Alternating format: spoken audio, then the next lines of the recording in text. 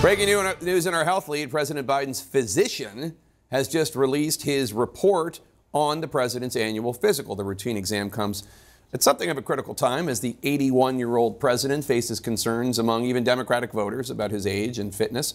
Let's bring in CNN's MJ Lee at the White House. MJ, let's start with you. We also got Sanjay coming. What is Biden's physician saying about the president's health? Yeah, Jake, here is that letter that we have been waiting for from Dr. Kevin O'Connor. This is the president's physician. And I'm just going to tell you what the headline is. And it was something we expected, given what the president said earlier today, that everything had gone well. Dr. O'Connor saying that the president feels well and that this year's physical identified no new concerns. He also goes on to say that he continues to be fit for duty and fully executes all of his responsibilities without any exemptions or accommodations. I'll let Sanjay get into some of the medical details here, but I think it just bears stating, you know, we obviously care a great deal about the president's physical health because he holds the highest office in the land and because he is 81 years old. He will be 86 by the time that he gets to the end of a second term, if he has a second term. And you know that there have been some discussions and questions raised about whether it would be fitting for the president to take a cognitive test. And we just learned from the White House that the president decided not to do that, or rather his doctors decided that that wasn't necessary. This is what Karine Jean-Pierre told reporters just a few minutes ago on why they made that decision. Take a listen. The president's doctor has said, if you look at what this president, the president who is also the commander-in-chief, he passes a cognitive test every day, as he moves from one topic to another topic, understanding the granular level of these topics. Now, of course, the president's age, his health, they have been a huge part of the ongoing national political discussion.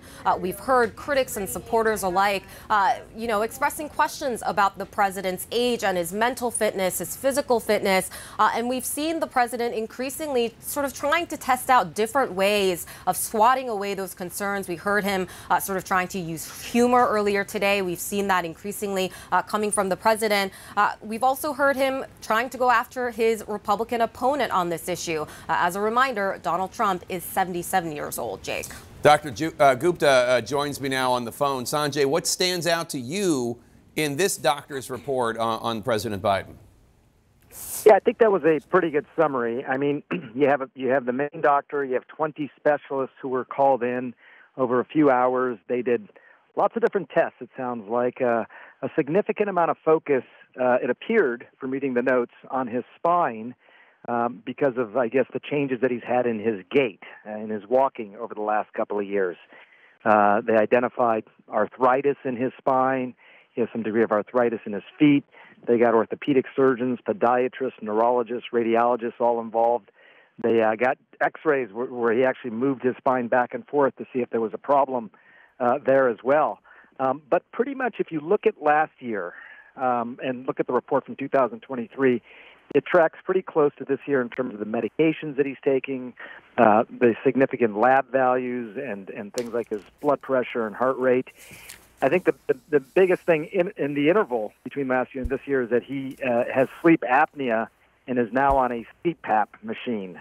People may be familiar with this, but that's continuous positive pressure that someone sleeps with at night to help keep their airways open, something that people sometimes develop. But there, as you were just talking about, that's kind of what we know. It's a 6-page summary, Jake, a little bit more detailed than last year, not as detailed as notes that I've seen in years past. I've been doing this a long time. But that was sort of the gist of it. As I think you were just talking about, no mention of a cognitive exam and an explicit sort of note that if it was needed, the neurologist who did see President Biden would have recommended that exam be done.